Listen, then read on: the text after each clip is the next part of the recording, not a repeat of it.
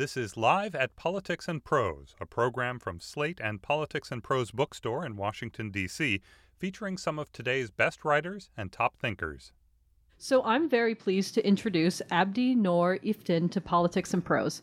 Iftin currently lives in Maine, where he works as an interpreter for Somalis who have immigrated to the States. He is studying political science at the University of Southern Maine, and he plays soccer every Saturday in a melting pot league of Americans and immigrants from around the world. In Call Me American, Abdi describes how he first fell in love with America, learning English by listening to pop music by Michael Jackson and watching action films starring Arnold Schwarzenegger. His love of American culture led to his nickname, Abdi American. However, when radical Islamist group Al-Shabaab rose to power, being Abdi American was dangerous. Abdi fled to Kenya as a refugee and, in a stroke of luck, won entrance to the United States in the annual visa lottery. Despite a trying, complicated journey, Abdi is now a proud citizen on the path to citizenship. Proud resident on the path to citizenship. And his story is a potent reminder of why America still beckons to those looking to make a better life. Publishers Weekly describes Call Me American as a wrenching yet hopeful biography. Iftin's extraordinary saga is not just a journey of self-advancement, but a quest to break free from ethnic and sectarian hatreds. Now please join me in welcoming Abdi Noor Iftin.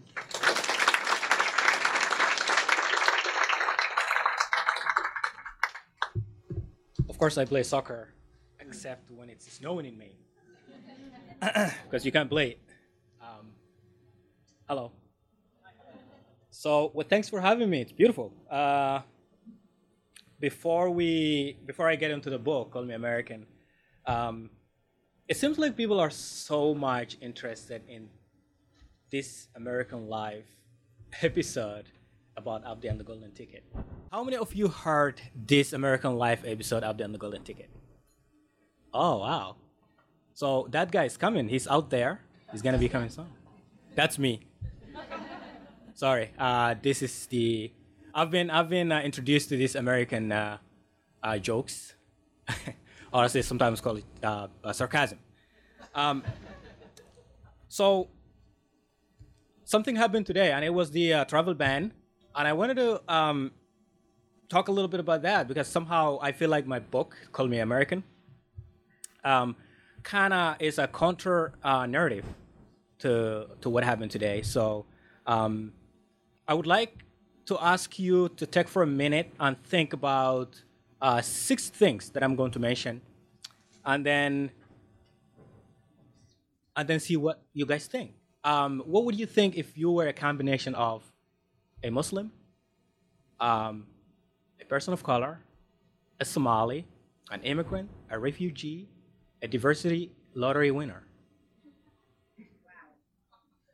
Yeah, it's a things that you can hear in the news.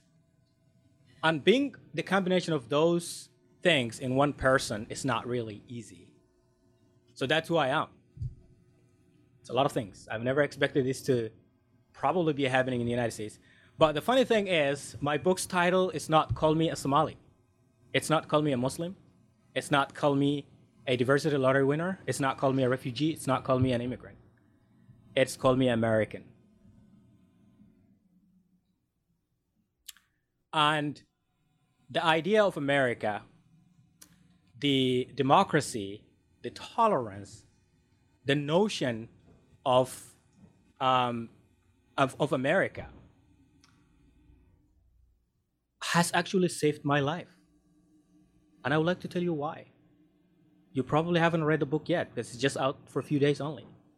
I was out there somewhere in the world, 9,000 miles from the United States. And I was in midst of this confusion as a child where a war erupts at the age of 5. And then I was just trailing behind my mother all over the place. We wandered in the wilderness, in the bushes for a while. And eventually we came back to the city, Mogadishu. And it had a name. It was called the Ocean City. And then later they nicknamed it the most dangerous city in the world before anything happened in Syria or Yemen or anywhere else. But unfortunately, it was not on the news. You couldn't hear that until one day, I believe, New York Times or Washington Post had published a picture of a young boy, very thin, very malnourished, kind of dying with famine and hunger and war that was happening. And then the U.S. decided to intervene, and they sent troops on the ground. So I was right there. I was like that boy. And I don't want to give out give out everything in the book, but the Marines arrive, and for the first time at the age of 7, I come face to face with these guys in their uniforms and their guns. But the guns are not pointed in my face. Guns are pointed away from my face. And this was amazing. It couldn't happen. For those of you who have lived through Civil War, you totally understand what a militia looks like and how they thrive, harassing and torturing and creating violence. But that was totally something new to me. And however, war happens, the Marines leave, and then I decide to feel like, or have a dream, or have a feeling where I wanted to be like them. So, I'm not trying to take you away from what happened today. I still want to stay and tell you my feelings about it. My feeling is the travel ban is an encouragement and a happiness and a win and a gift to groups like ISIS or Al-Shabaab or Boko Haram or Al-Qaeda. And I will tell you why. So the travel ban is banning this specific group of people from coming these countries, including Somalia, and I believe Syria, and I believe Yemen. So what's happening in these countries? These guys are thriving. Islamists are thriving. The reason they're thriving is because they're taking advantage of the weak. Everyone is poor. Everyone is refugee, displaced, but they don't have anything else to do. And my story is one thing that saved my life was the hope, the dream, and the understanding of a life outside of what I was living at the time, which actually was America. And if you have that kind of passion where you feel like something else is out there that's going to welcome you, that's going to be to accept you as who you are, you don't have to live the reality at the time where like you don't have to carry a gun and fight for any militia. So as we speak today, specifically what happened today on the media, it kind of takes me back to my teenage days, and it gets me in that specific moment where I feel like what if I didn't learn English from watching movies? What if Arnold Schwarzenegger was not there? What if these action movies weren't there? What if, or what if those existed, but then they could tell you you're not allowed to go live in this life? I think, the other option that I had at the time as a teenager, I'm realizing that learning English is not going to help. So I would definitely end up in the hands of the recruiters, which they have very good speakers, and they could easily recruit you or hire you in their things, and they have so many things to tell you, and that's what they were doing at the time. However, I ignored it, and I totally refused to do that, even though my mother was arguing with me, and she wanted me to go you will read that in the book. She wanted me to go one way, which was like, there's only one way out. And I feel like whatever is happening is God is punishing us because we were not faithful enough for our culture, for our religion, and everything else. And I somehow protested, and I said, I don't believe so. I mean, you can go somewhere else and live a happy life. So what's happening today is a win for those type of people to be able to tell the youth that, what, I told you this. America is an enemy of Islam, and they're not going to accept you in their countries. So forget about that, and we're doing this. And they can hire and recruit you. This happened practically when my brother and I, for those of you who heard This American Life, we were stuck in this apartment, and the Kenyan police somehow unleashed all their anger and frustration upon the Somali refugees living in this small neighborhood in the eastern Nairobi, when a group of Islamists from Somalia purposefully attacked a mall and killed almost 70 people. And the main reason was to not actually kill those people, but it was to set the government of Kenya against the refugees, and they were successful in doing that. And then what happened after that? You heard everything on the radio. They were trying to get all these poor, vulnerable refugees, out of the country. And somehow they couldn't do that, even though some refugees were voluntarily trying to get out. They were not prepared for it. They didn't have flights or ships or anything that could carry all of these people, thousands of people. So what did they do? It was, I call it a concentration camp. They used one of the soccer fields in Nairobi where they put all these thousands of refugees crowded, and some women were pregnant, gave birth in the middle of that craziness. And this was specifically a tough time for me, because that's when I applied for the U.S. green card lottery, and I was accepted. And I had to go through some process, including interviews and putting together some paperwork. And this has happened, and everyone was disappointed. When I tried to go out to get these papers, the most closest person in my life was my brother, who always told me, go ahead, do it, don't ever give up. At this moment, actually thought that enough was enough, and he told me, don't do it. This is not gonna happen. So I accepted the reality that they either have to send you to the concentration camp or go back to Somalia. And he said it specifically because it was 2 months until we were not able to step outside of the apartment. And we were out of food, out of water, and we were starving ourselves to death. And then I told my brother, I said, America's my last hope. If this does not happen, it's not gonna happen ever again.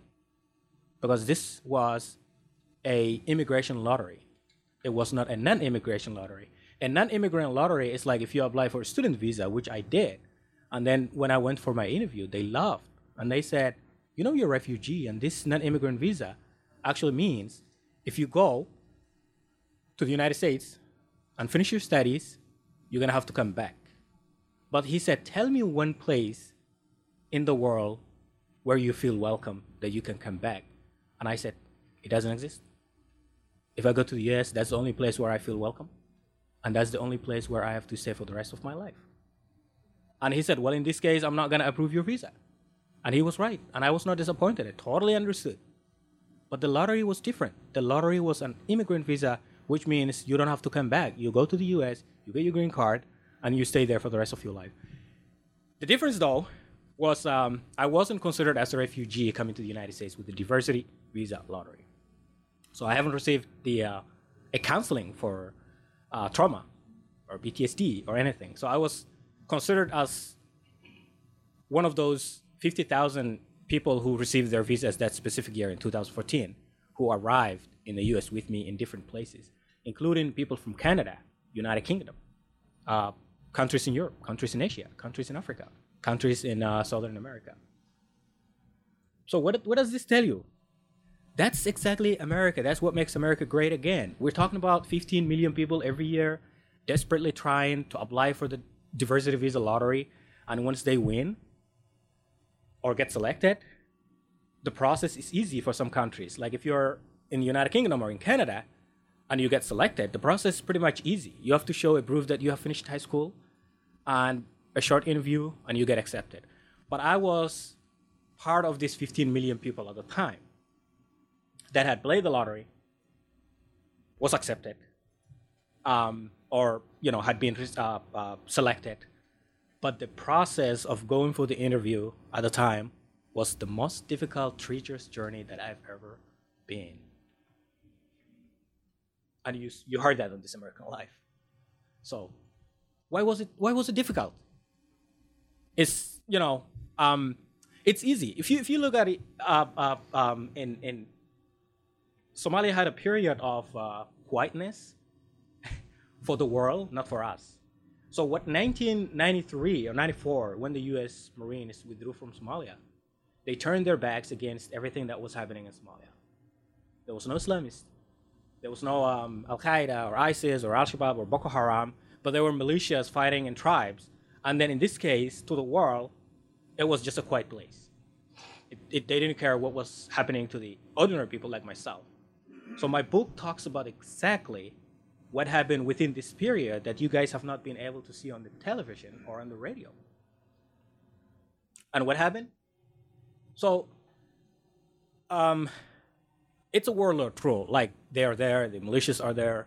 But then the good thing was we had the freedom to do what we needed to do. And that's when I started running around, going to the movies and picking up some English words and trying to push myself, far away from the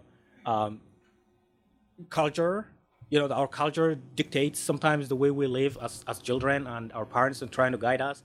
So I was kicked out of the house and living on the streets, but doing some hip hop dancing, walking all over the place, and building up some gang, a group of friends. And then I told them the best thing we could do, the job we could do, is to visit houses that have weddings, and we could dance and we can make some money. That's who I was. And then what happened? Out of this craziness, they called me American.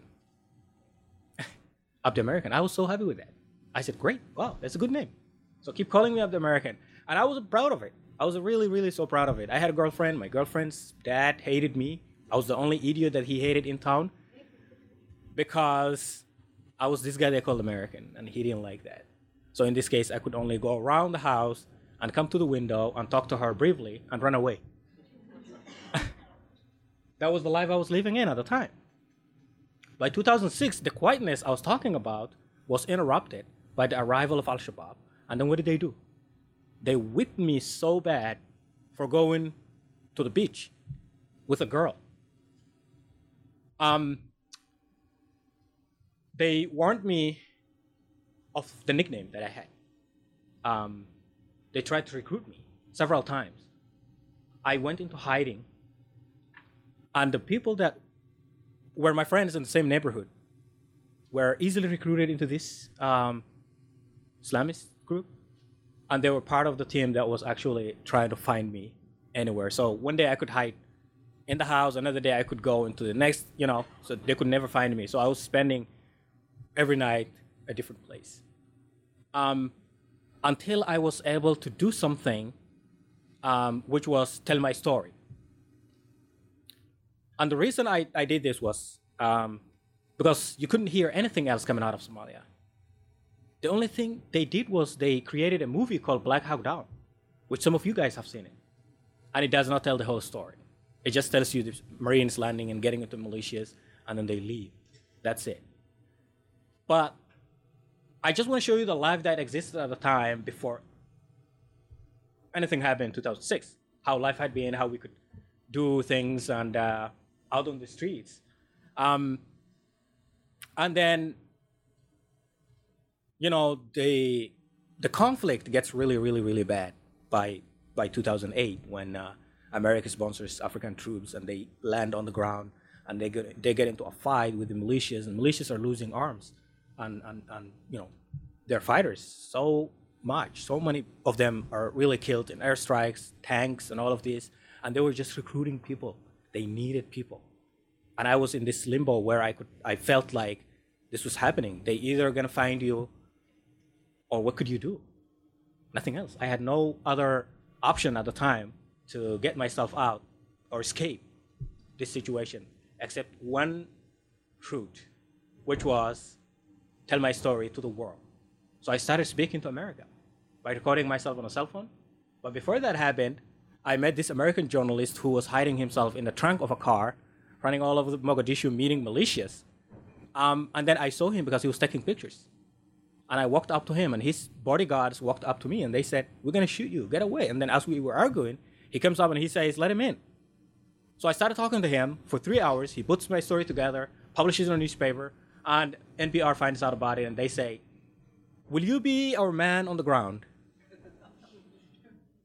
Wow, this guy who just learned English from movies and becoming a reporter. And I said, I will think about it. And I talked to my mother. I whispered into her because it's not something that you could say out loud. And she said, hell no. Don't even try that.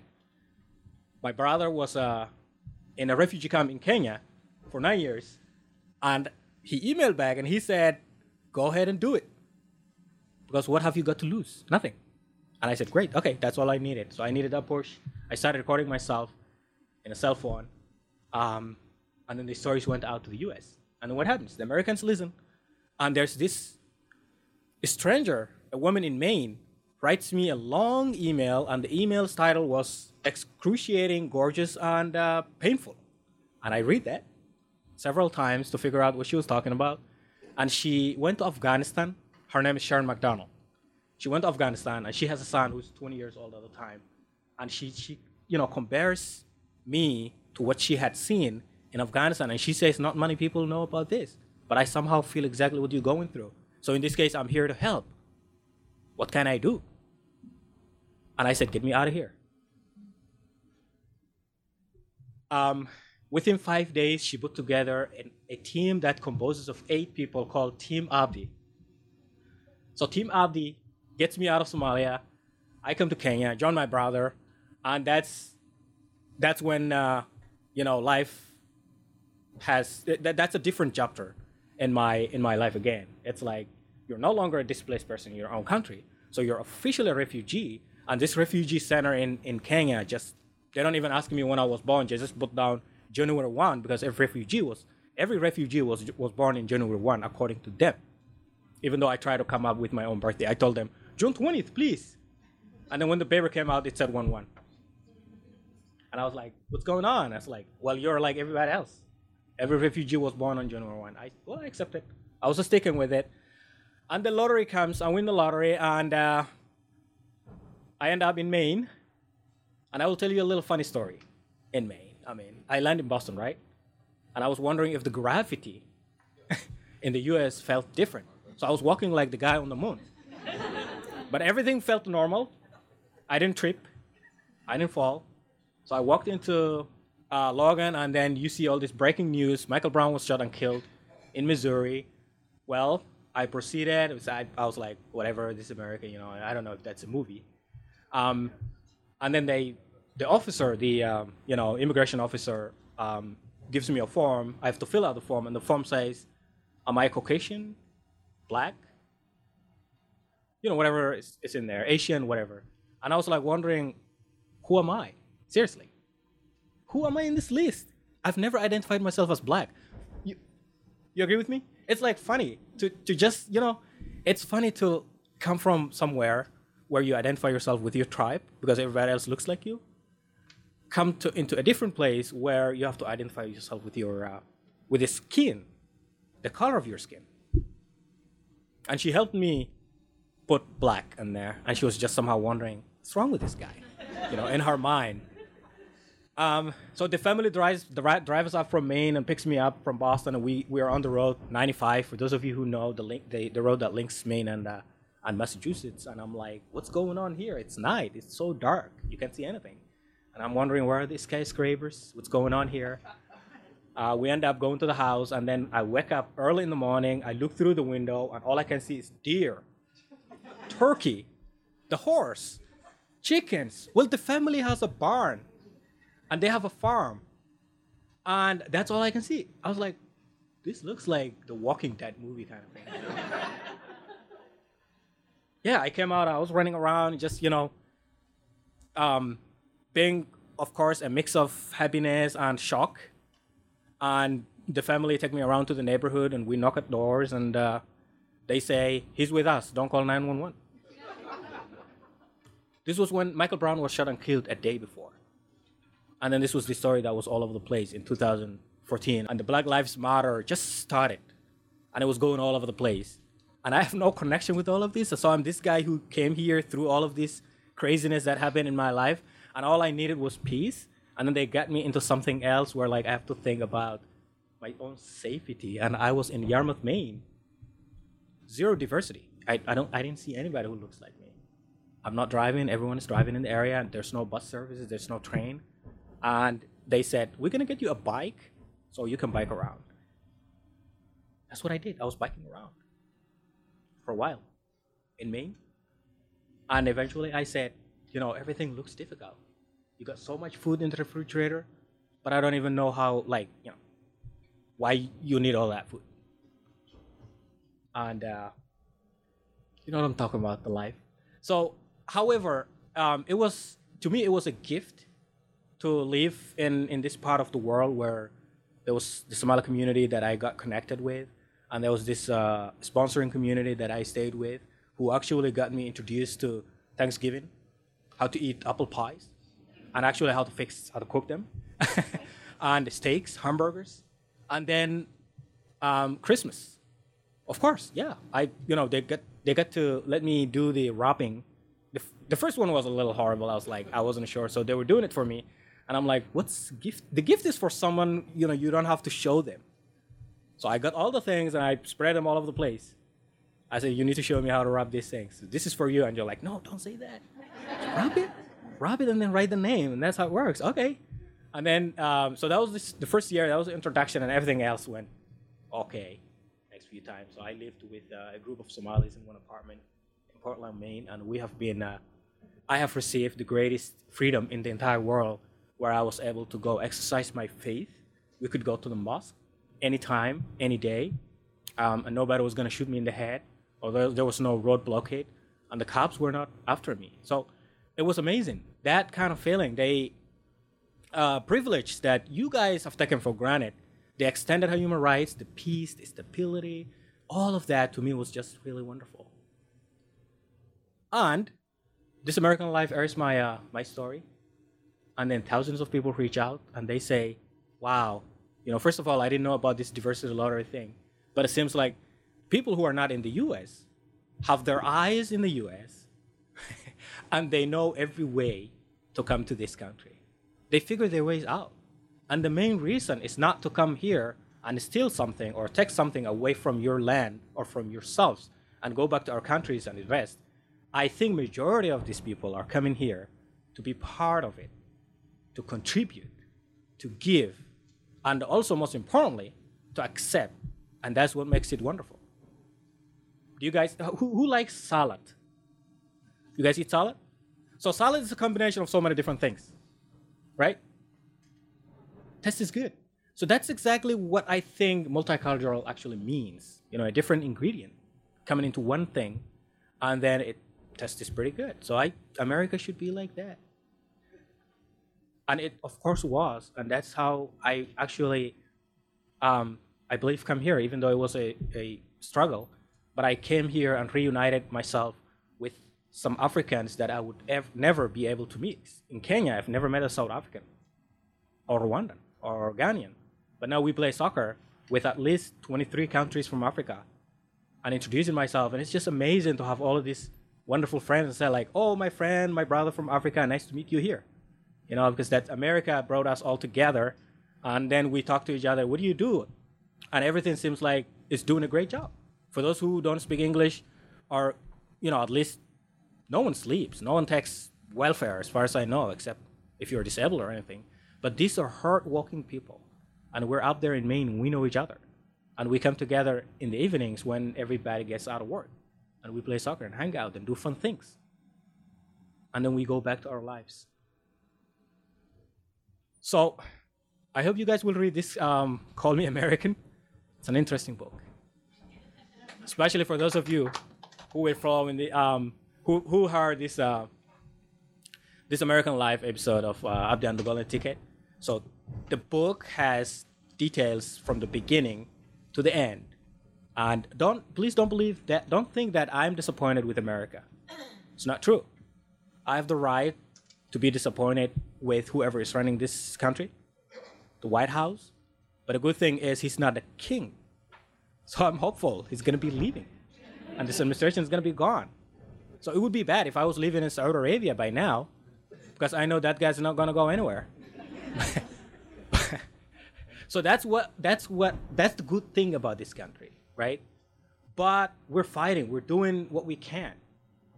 I know I only have a green card right now, which means I can go anywhere and come back. I'm not illegal, but at the same time, I'm really scared. And I never thought this would have happened in the United States. I never thought that I would be scared. Well, 2015, before this president arrived, I went into Canada 3 times just for fun. Drive across Quebec, and then drive all over to Niagara Falls, and then go to the other side. It was fun, and then come back. Nothing happens. I show my green card. Oh, welcome, And so I felt like home. Now I have a feeling that when I drive, this ice thing going on in the area, and all of that, they could do anything. Or, worse than that, the Twitter rockets that happen every day from the president. He can wake up tomorrow and say like, "Oh, all the green card holders from these 7 countries, we can reconsider your case and feel, for those of you, we can throw you out of the country." He can say. So it's dangerous. It's unpredictable. But that's not gonna. I've been through a lot. I've been through tougher than this. But to me, this is the dead end. I'm not going anywhere. I'm not crossing into Canada. I'm not going to Alaska and then cross into Russia. I'm not going to do that. This is home, and I'm going to stay here, and I will fight for it. Now let's open to the public for questions.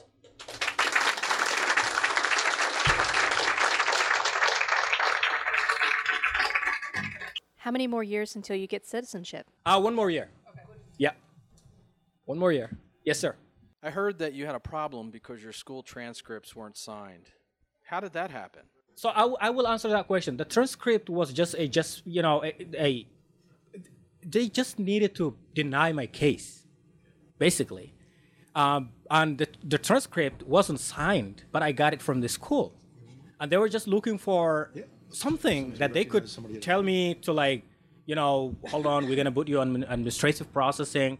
And then diversity lottery expires in September. So if this was around July, and then September was around around the corner, and when it gets to September, and they will say, "Oh, the whole thing expired, so you have to reapply again," So that's what they were trying to do, just push me to the deadline, and because they were not quite sure. Somalia was part of the countries that the U.S. has considered as terrorist haven, where Islamists run everything. And they couldn't trust a young man who is from Somalia just out of nowhere and then go to the United States. So they were basically thinking automatically to eliminate everybody, like that, unless you're a family, unless you're, have wives and kids and like that. So I was in this limbo. And I think they were just trying to deny me unless the BBC guy, my friend Leo, called and said, "We're working with him. We're doing this documentary with him. So are you guys gonna, approve his case or no?" And then that's, I think, when they thought, okay, so he's not what we think, and let's approve his visa. So it was, it was determination plus some luck. That's why I'm here. My wife and I were in the Peace Corps in Somalia in 66, 68, and I went back in 93 as part of Operation Restore Hope. And as you've described in your book, I mean, the destruction was just total. But it wasn't only physical, it was all the archives, all the history, all the museum pieces. So to what extent do you think it's possible for young Somalis like yourself to reconstruct for the new generation of Somalis living in the diaspora the history and the culture and the richness of Somalia? Oh, that's a very good question. And I'm part of those who haven't seen all these beautiful infrastructure that our country had. And I remember my mom talking about when she first came to Mogadishu, the statues that she could see in the roundabouts in Mogadishu. But I wasn't, lucky enough to remember either if I had seen that or not. But the only thing that I saw was the structure that's completely demolished. And then I could, that's where it was. But I think that question would be, when will Somalia be ever peaceful? Because that's when we can reconstruct our identity, the things that we have lost in the war, including all of these statues and monuments that we had in Somalia. And then if you look at it, everybody's hopeful. Somalis are hopeful, and they think that something is going to come back sometime soon. By 2011, when I was in Kenya as a refugee, I thought that by 2018, Somalia is going to be peaceful. And now we're going on a dark path as well, because things don't seem like they're happening. So it's easy to start a war, but it probably takes generations to rebuild and recover from that. And unfortunately, Iraq had a war pretty short, 2003. And then now they're rebuilding it. things are returning back to normal. But I feel like somehow the world isn't paying attention to Somalia. They are not interested at some point, unless it's militarily. Like the U.S. still has some bases, boots on the ground, drones that are flying everywhere. Turkey is, taking over the few pockets of the government in there, and then we have now the United Arab Emirates, and all of these people are just fighting over for their strategic bases with what's happening in the Middle East, the war that's happening in Yemen and other places. So somehow we have a different phase of war that's happening in Somalia, where people like me, when I read the news every morning, waking up, news about Somalia, it just gives me, it just disappoints me. Because there's no tiny piece of evidence that things are getting back to normal. It seems like there's an entire generation that were born outside, probably the second generation now, some of them don't even speak Somali. So they completely lost their identity, and they're moving forward with whatever they have. And I would say we're on average 10 million people, and I would say half of the entire nation is not within the borders of Somalia. They're everywhere. Like if you go to China, you can see Somali refugees somewhere. So we're just this nation that's scattered all over the place. And if you see the number of refugees that are crossing the Sahara Desert, the oceans going into Europe, Somalis can be over 30% of those, people riding the boats. So yeah.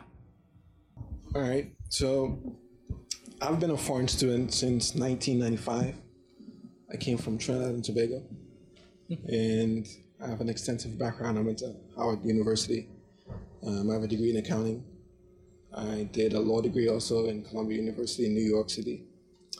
What do you think we can do as foreigners to change the perception of people that live here about why we come here?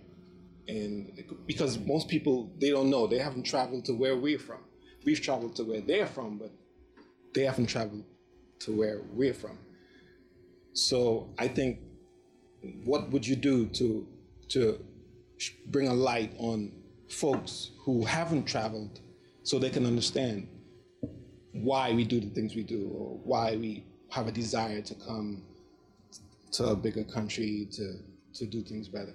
Most of the time, foreign countries, the economic background is small, and there's only one limit to the country, and you could only get so far. But when you have bigger aspirations, you try to come to do bigger things, and obviously most people want to come to America because it's all they know sometimes. So what would you do to have people, to broaden people's minds about where we all come from and why we come here? Right. That's a very interesting question. You're a student. I've been a foreign student since 1995. I came there you go. Before 9/11. And you just graduated from Howard University? Yeah, I graduated from Howard about 10 years ago.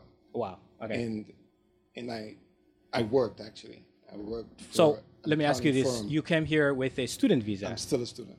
You're still a student, but I haven't changed my status as of today. Oh, okay. So you still are B1, whatever they call it. Yeah, I'm still an F1 student. F1 student. Right. So that's interesting, isn't it? So look at this young man. I mean, he's offering, right? He's here, and America provides this education opportunity, and he took advantage of that. But he's a taxpayer. That's the way I see it. You're working, you're paying taxes. But the question of, some people are. There's a difference between immigrant and refugees. He's an immigrant. He came here from a country that's not a war-torn, but he's just looking for the economic opportunity to get here. And there's the refugees who are, on top of everything else, looking for safety. And then once they find that, they can move forward and find other, take advantage of other opportunities. The good thing about America is you come here and you're like everybody else. I mean, they don't call you they don't give you a refugee ID. The U.S. doesn't provide that. If you go to other countries, cross from Somalia into Kenya, or from Syria to Turkey, they just give you a refugee ID, which is that's what you have, and it's permanent. It doesn't matter how long you're in the country, 50 years, 60 years, it's not going to change from a refugee ID to a citizenship. So that is one wonderful thing that the U.S. is providing. Once you get here, if your asylum is accepted or no, but the good thing is you can go to school and you can be part of the community, and somehow the asylum program is a program that's run by the U.S. and it's congressionally approved the way I see it, and it means they will talk to you and you have to prove that you have been through a tough time, and the reason that you can't go back to your country not only because of the war but because of lack of opportunities, and somehow they will be able to approve your case. I have some friends that are from peaceful African countries. They sought asylum and somehow they got it. We could talk to them how they did that, but you can explain yourself why you don't want to really go back to your country. Maybe you're educated, from Howard, but you don't want to go back and end up not finding a job. But the most important thing is you're probably supporting your family back home. So you're not financially supporting anyone. Well, our stories are a little bit different. Like none of my family is here, so I'm the only one. So you can understand the pressure that I have economically. The money that I make, half of that goes back home. And my mom is in the war zone. They're not allowing me to bring her here now because I'm still a green card holder. And they asked me to wait until I become a citizen, and then I will be able to, file an application to bring her over here. So thank you for sharing your amazing story. You're a great communicator. I don't know how Arnold Schwarzenegger taught you to speak English, but somehow he did. So your story has such resilience and just being a survivor that just astounds me that you're here. And I'm very grateful that you're here. I think you have a bright future. I hope it's in politics. You could do a lot of things, but you could really do our country a favor by being the face of immigration. Our country is born from immigrants, and we've periodically gone through history of fear of the unknown and closing the doors and then opening the doors. We're in one of those periods where we're closing the doors, driven by fear, I think. And unfortunately, our leadership encourages that fear and stokes it. So you are the antidote to that fear because of your story. And I think people can relate to you. So I wish it could get to a wider audience. Maybe this book tour will give you an opportunity to do that. So I'm just sad that the travel ban, I'm just thinking, this is a question. Could you ever go back to Somalia and return here, or is the travel ban complete and total? Do you know? The travel ban happened today. I haven't read what's in there. But is it I was just all over the place. Yeah. But no, I'm not going back now. I have a green card. Legally, I can go back because I have a green card.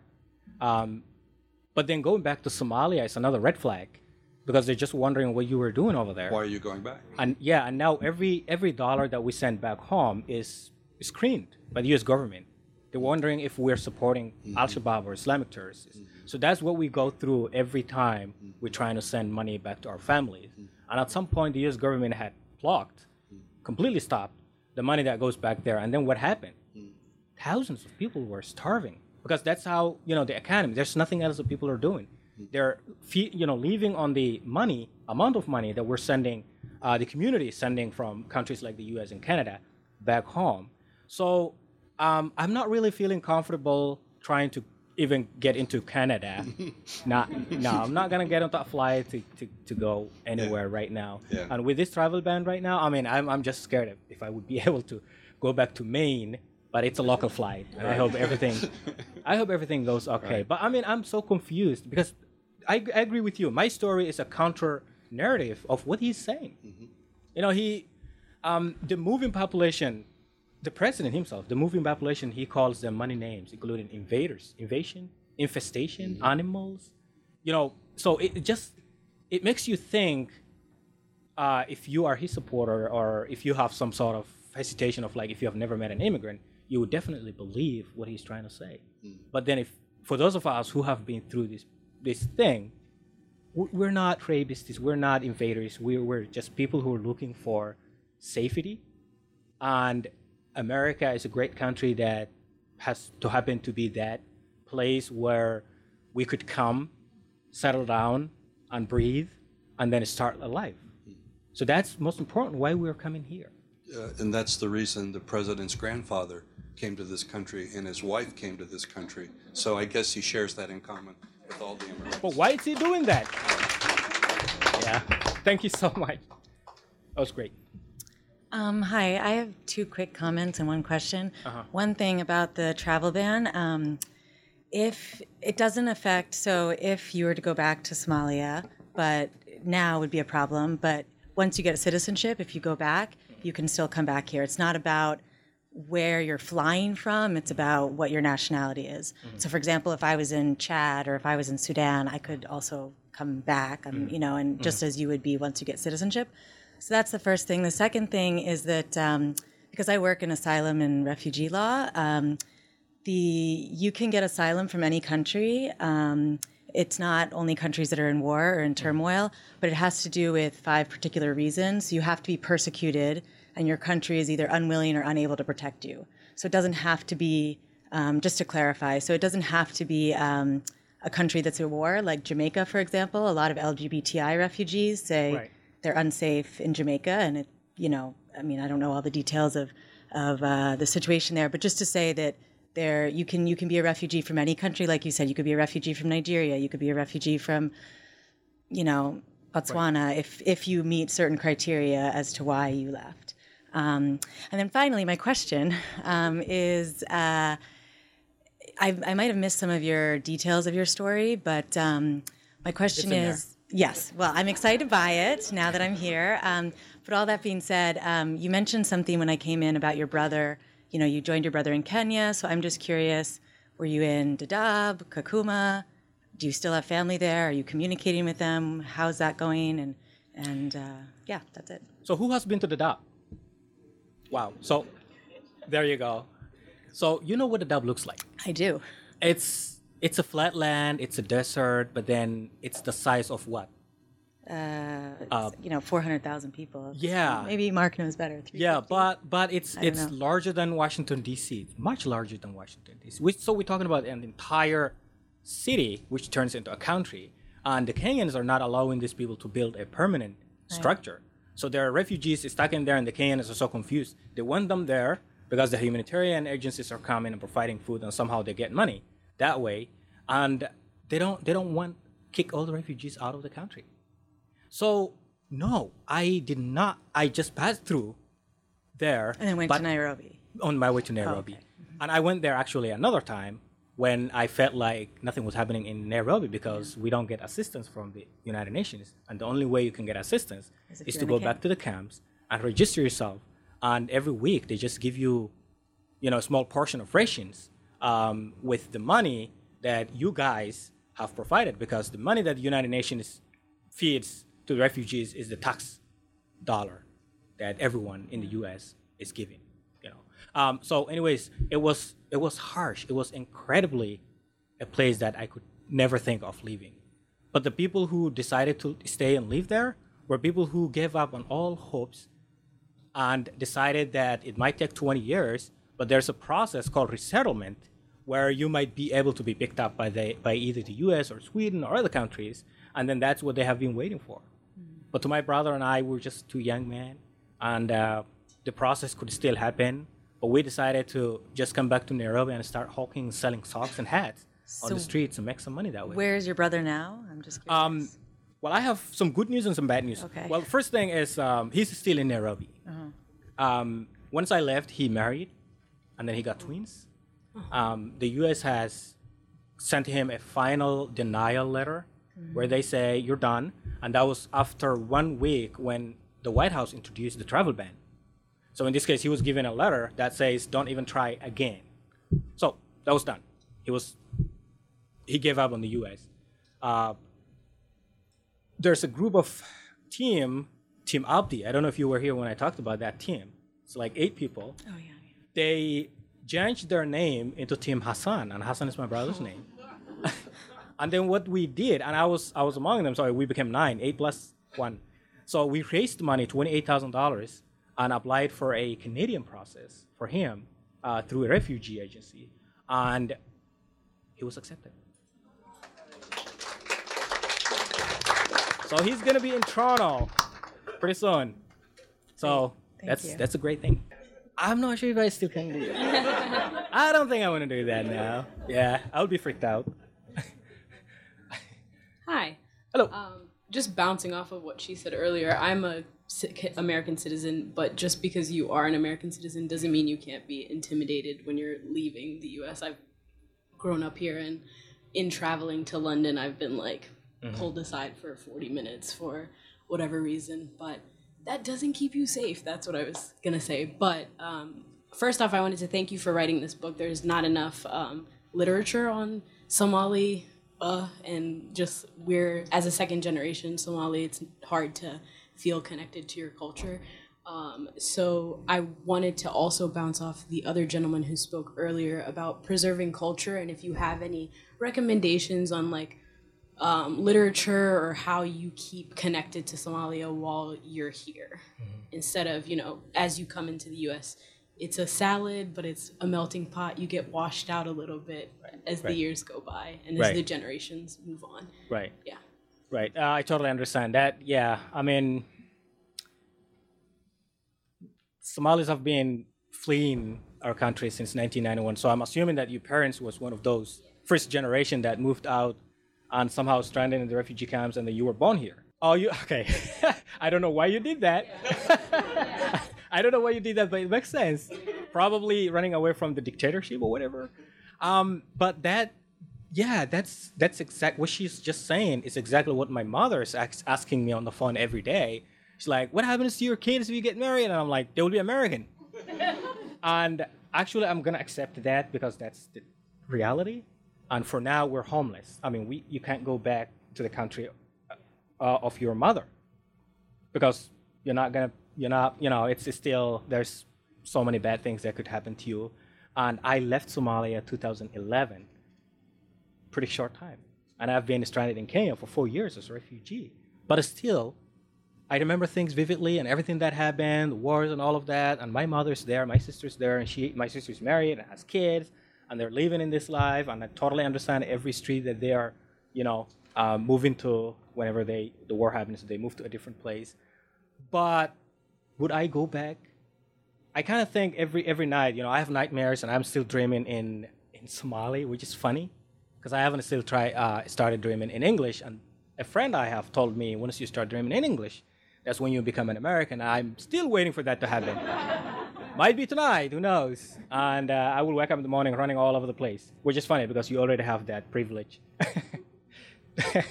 So, yeah, I'm like standing in the middle of this intersection, and I see the communities. I'm an interpreter in Maine, and some of the people that I help are people who have been here for 20 years, including people at the same age as my mother, but they haven't even bothered learning one word of English. And when I talk to them, I realize that there's a feeling that they're here temporarily, even though they're citizens. So I believe one day there's going to be peace. And they've been saying this for the last 20 years, and it hadn't happened, unfortunately. And so what happens to them? They completely accept their kids to assimilate because there's no way that you can avoid that. You have to send your kid to the school, and the school is teaching English. It's not teaching the native language where your mother speaks. So in this case, you spend all day with a class of these white kids running all over the place, or Latinos or whatever, and you guys speak English, and you come home, and then in a few months, you start yelling in the house with English words, and mom yells back in Somali, and somehow you understand each other, and you communicate. And that's what I observe in the community, and I'm like, this is really funny, and I laugh. And then at some point, I realize how this identity is completely losing. It's just disappearing. So what's happening is some sort of revolution of what happened to America when the Irish, Italians, all these people, ask these white people. Their great-grandfathers were from Scotland, Ireland, right? And there you go. Who are you today? Americans. So that's what happened. It's not a bad thing. I mean, I totally understand. How do we do that? I mean, well, we're living in the world of technology today. Just look at the example of is there an Indian or Chinese in the house? So what they do is wonderful. They bring their kids here, go into school, and then summer breaks, they go back home. And what do? They just learn the culture, the tradition, and They go to these famous places in their countries like the Taj Mahal, the China Wall, and all of. So they somehow get connected to their country, and they see how the country is developing technologically, economically, and everything else. And then the parents actually speak English. And for those who don't, at least know how to communicate. And then somehow they're able to get the kids start, speaking that. And then we have the silent growing up in this case. For us, the worst problem is we can't send our kids back to Somalia because it's not safe. So what other options do we have? I have no answer to that question. Anybody has an answer? Okay, so I'm Nigerian American. I was born in Nigeria, but I actually grew up in Southern Maryland. So I knew no other Africans, let alone any other Nigerians, let alone barely any Black people. And so it wasn't until I got to university where I finally started meeting other 1.5 generation Africans. So 1.5 generation is people who came here like 7 and under, 10 and under, people like that. And so my thing to you for those who can't go back is just surround yourself with a community of people who love your culture, know your culture, and want to share your culture. And so now that I'm like grown and can kind of pick and choose my friends, I have a lot more friends in the DC area. It's one of the reasons why I joined the Young African Professionals, to meet other people who want to learn about and uplift our cultures back home. And so, like, for example, I used to joke about how I was not hip at all with any of the Nigerian music until college, and then I started learning about Azonto and P-Square and all those people, because that's not what my parents know. My parents do you watch Nollywood movies? Not that much actually, because the Nollywood movies in my house. It's the third largest movie production company. It is, yes, it's very true. But all the Nollywood movies in my house are the super old ones. It's not the new ones nowadays, Jennifer and things like that are hip. But yeah, so my thing to you would just be to surround yourself with the people. It's a great advice. Yeah, thank you. Yeah. And so I guess while I'm here, I had a question. Go ahead. Okay, great.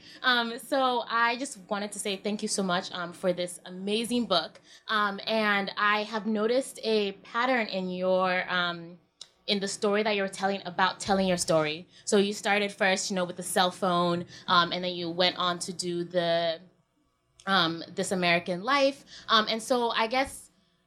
Okay, so also, just to give you a little context, I'm coming from the African Trade and Global Investment Summit that happened inside DC, at the Ronald Reagan building. Mm-hmm. And one of the topics that came up often was the importance of Africans telling our own stories, right? So for so long, people have told us the story of Africa. We believe it, we ingest it, whatever. Mm-hmm. And so this idea of Africans telling our own stories is something that just came up a lot. And so when you were up here talking about it and talking about how it affected your life, tangibly, you know what I mean? I thought that was just really powerful. So I guess my question to you is, what made you decide that it was time to tell your story in book format? Because some people would have been well, I've been on NPR, cool, done, told my story, you know what I mean? But you chose to take it that one step further and tell your story in the format of a book. So I wanted to kind of get your thinking behind that. Why did you decide that was the format you wanted? And why did you decide it was time to tell it in that format? And then the follow-up question to that is, now that you've written this book, what's next? Awesome. So before I came to the United States, I've only read few books, and one of them was called The Art of the Deal. I don't know why I did that. I did. Yeah. I know, I actually did, but he didn't become president at the time. And then to me, everything that is made in America was American. So that's how I saw it. And now I look back and I'm like, everything he told me is a lie, I'm a natural storyteller. And it was not only This American Life, but it all began when I met Paul Solpik on the streets of Mogadishu. And we met, and for the first time ever, I was able to practice my English with him, asking, do you have a Pepsi Cola? And he gives me, and do you have some more? And then he says, well, you have some sense of humor, and you have a story. And he publishes my story. And he started emailing me back and forth, and he says, send me updates of what's happening in Mogadishu. I wasn't going to school. I didn't have any other thing to do. My entire world was just put together exactly what was happening in the environment at the time, and which was very simple. I was writing email, and there's a bomb. I look through the window, and someone is over there, running away with a with a broken bone or whatever. And then so that was kind of how my story was. It was just happening specifically at that specific time. And Paul collected all the emails that I sent him, and he sent it to everywhere. And he's the one who actually kind of told me, well, it seems like you're really a wonderful storyteller. And where it comes from is, for those of you, we Somalis are storytellers. And my mom, you know, I have a chapter here where my mom talks about her animals, and she names every single one of them, hundreds of animals. And she tells me the stories of what every star stands for, you know, the land, the, you know, grazing animals, and how the nomadic life works, and the engagement, the weddings, everything else. So somehow I kind of have that feeling from her where I could tell the stories exactly as it was happening. But when I came to Maine, interestingly enough, and I ended up doing an installation job, and I was paid $11 an hour, working from 6 to 6, and super excited. And This American Life puts together this story, and the story goes out, and people listen to it. And I receive messages on my Facebook, people saying, that was a wonderful story. And then at the end, they had questions. What do you feel now? What was it like growing up? And then I couldn't answer all of the questions to every individual. And then at one point, I get a phone call from This American Life themselves saying like, we got people who are really interested in a book. Yeah, that's what they said. Because This American Life, you know, they talk to agents and publishers and all that stuff. So they somehow got some connects. And then that's when I got into this world of like how publishing works, how this thing works. And I said, I'm ready to do that. You know, and I called my mother about all the childhood stories because it's hard to remember every detail back home. But then with the help of mom's vivid memories, it was easy for me to put together the stories of what happened when I was 5 years old, 6 years old, 7 years old, and a little bit above. And that's how it worked. This is a nonfiction. It's a memoir. You know, it's my story, and somehow it's not hard. The hardest part of writing the book was the translation, because I'm thinking in a language other than English. And then I write something, and I look what I wrote, and I look at my thinking. Somehow it doesn't really convey the message.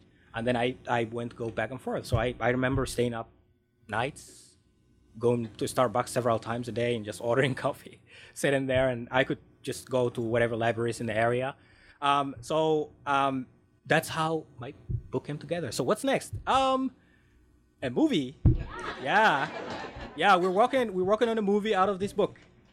So, which is a great thing, and I'm trying to get into the movie. But they dictate. I hope so. I'm ready. Yeah.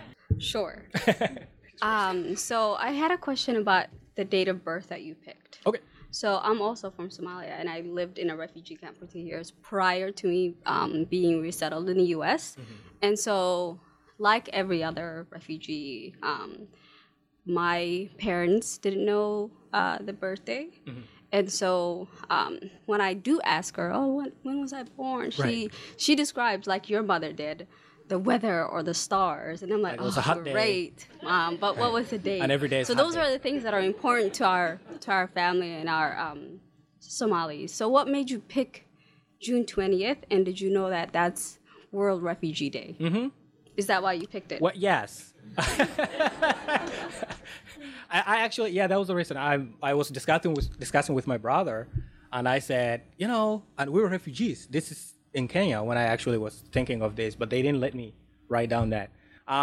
June 20th is my birthday. June 21st is my brother's birthday. Just one day apart. And now I was telling him, because you come to Canada, so you have to have a different time. And I was asking him to change his birthday because we need to have 2 different cakes. You know, because we can't eat a cake tonight and then the next night. So, I mean, most importantly, I was trying to be professional. I was trying to be someone who I taught myself English so I can be like anybody else. So I don't want to stick with January 1, where it's like, if you were my Facebook friend, and if I was January 1, you would probably find 800 friends that are born on the same day. So you don't know how to say happy birthday to all of them. You just send a mass email. Right. So, yeah, totally understand. My mother doesn't care about it. She doesn't know when she was born. But she tells me, like you said, it was a hot day, and I'm like, every day is a hot day in Somalia. So, yeah. Abdi, thank you so much for telling this story that's not about pirates and Black Hawk Down. Al-Shabaab. I truly appreciate it. And just to add to that, I also love when I heard the first time they ask you to fill a form and you have to find a place to put, and you like, because the first time I saw it, I was like, well, maybe I was disappointed because I didn't see my tribe in there.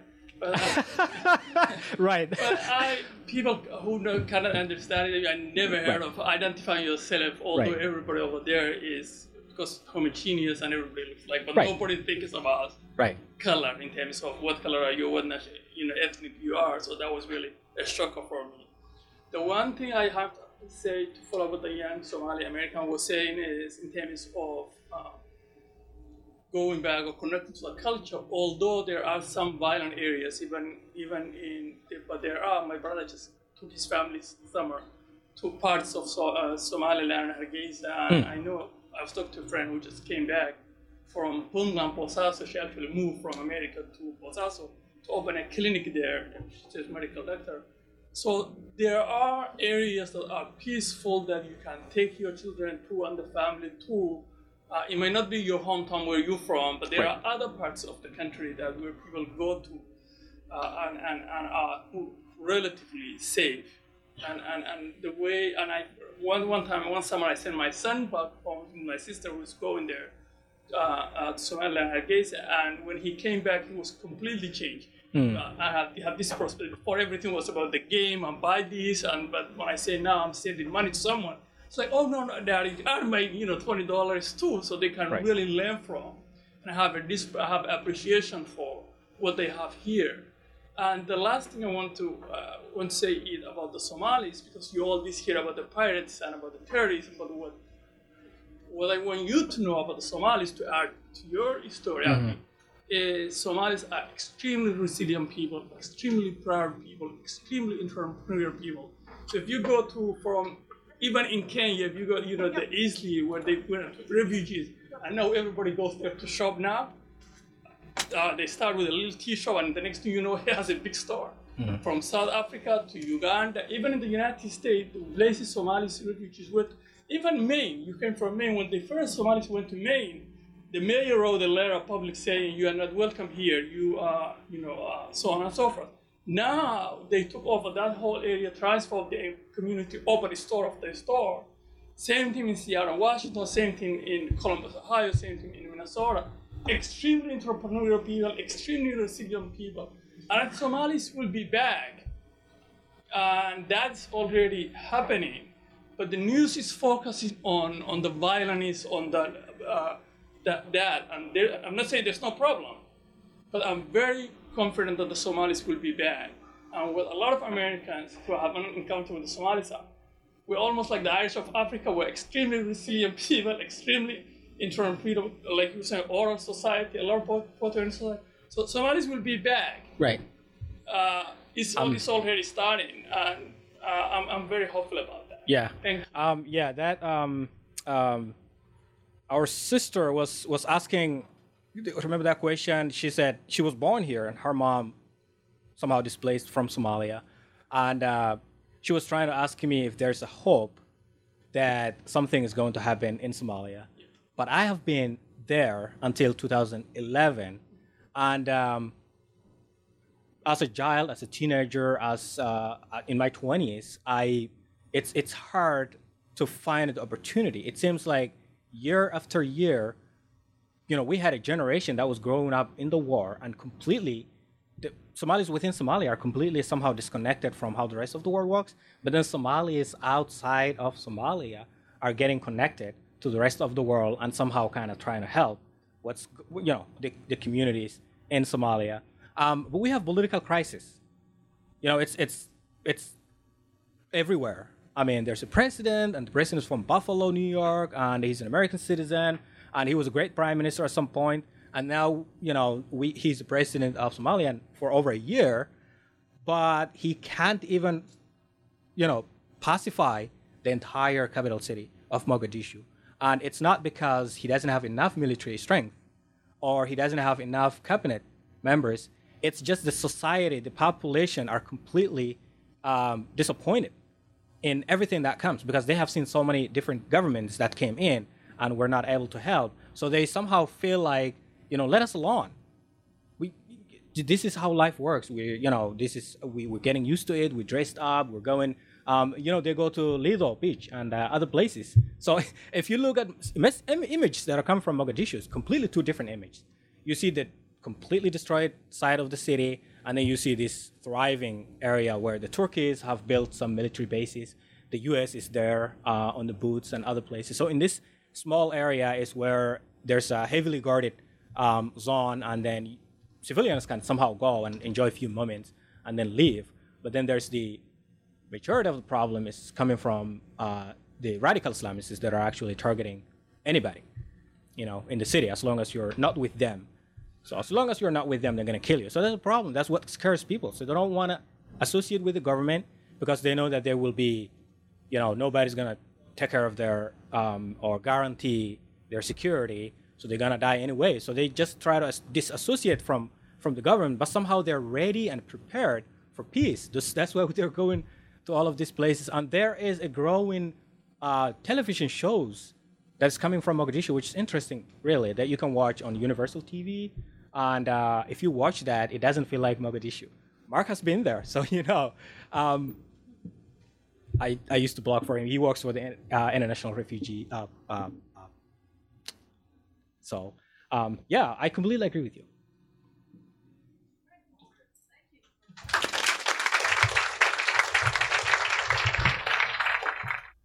Live at Politics and Prose is a co-production of The Bookstore and Slate.com.